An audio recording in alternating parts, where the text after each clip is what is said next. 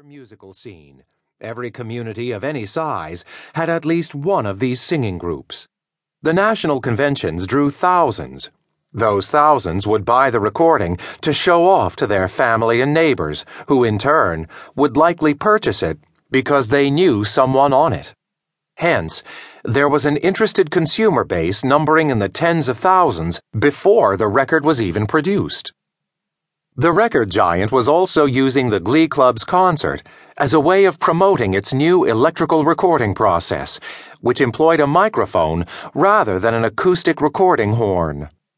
The company believed that the recordings would signal such a dramatic improvement in sound quality that the results would awe audiences and thus radically improve its bottom line. Columbia's executives claimed that this new technology would produce a record that was so lifelike, fans could actually feel as if they were there as the record was being recorded. It was like moving from analog to high definition in the world of television. Assembling the world's largest choir seemed the perfect way to showcase the potential of this electronic marvel. Columbia wanted to use a Christmas song in this unique recording session, along with Silent Night, O Little Town of Bethlehem, and Joy to the World. O Come All Ye Faithful was one of America's favorite sacred holiday carols. Record executives believed that of the four, O Come All Ye Faithful was the best song to spotlight the potential of electronic recording and the only one that could be arranged to take advantage of having hundreds of strong male voices on a stage and many more singing from the audience. The audio equipment needed to produce this immense recording venture was developed in the laboratories of Western Electric. Columbia brought the men responsible for creating the innovation to New York.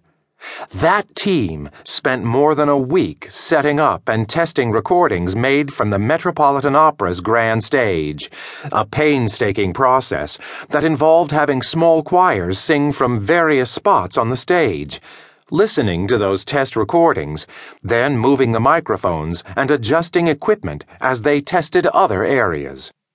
Scores of test recordings were made in an attempt to capture uniform sound from every spot in the hall. The technicians were still making adjustments just minutes before the performance of the combined Glee Clubs. To maximize the effectiveness of the event, Columbia offered the concert for broadcast to the new medium of radio. As stations jumped on board, the company had ready-made publicity for the record they would release if the event proved successful.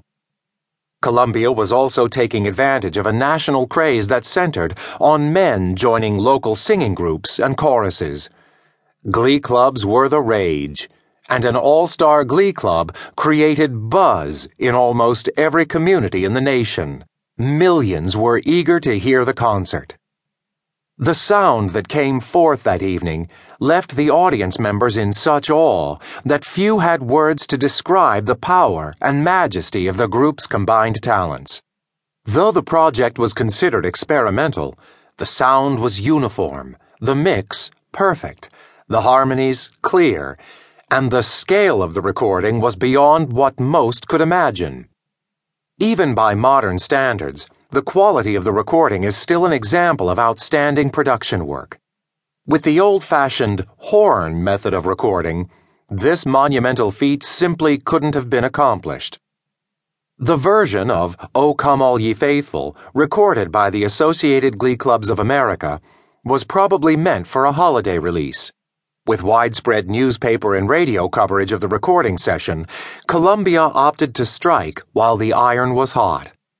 The holiday classic was shipped to stores in June 1925. The label proudly carried the news that this was a Wii recording, meaning the record had been made using Western Electric's microphone system. Much as with widely anticipated releases of today, such as the first album by Britain's Got Talent sensation Susan Boyle, fans rushed to stores to buy the record. Even in the midst of Independence Day parades, radio stations played the release, bringing the Christmas spirit to listeners as fireworks lit up the night skies. Within weeks, this recording had become the best-selling Christmas record in history.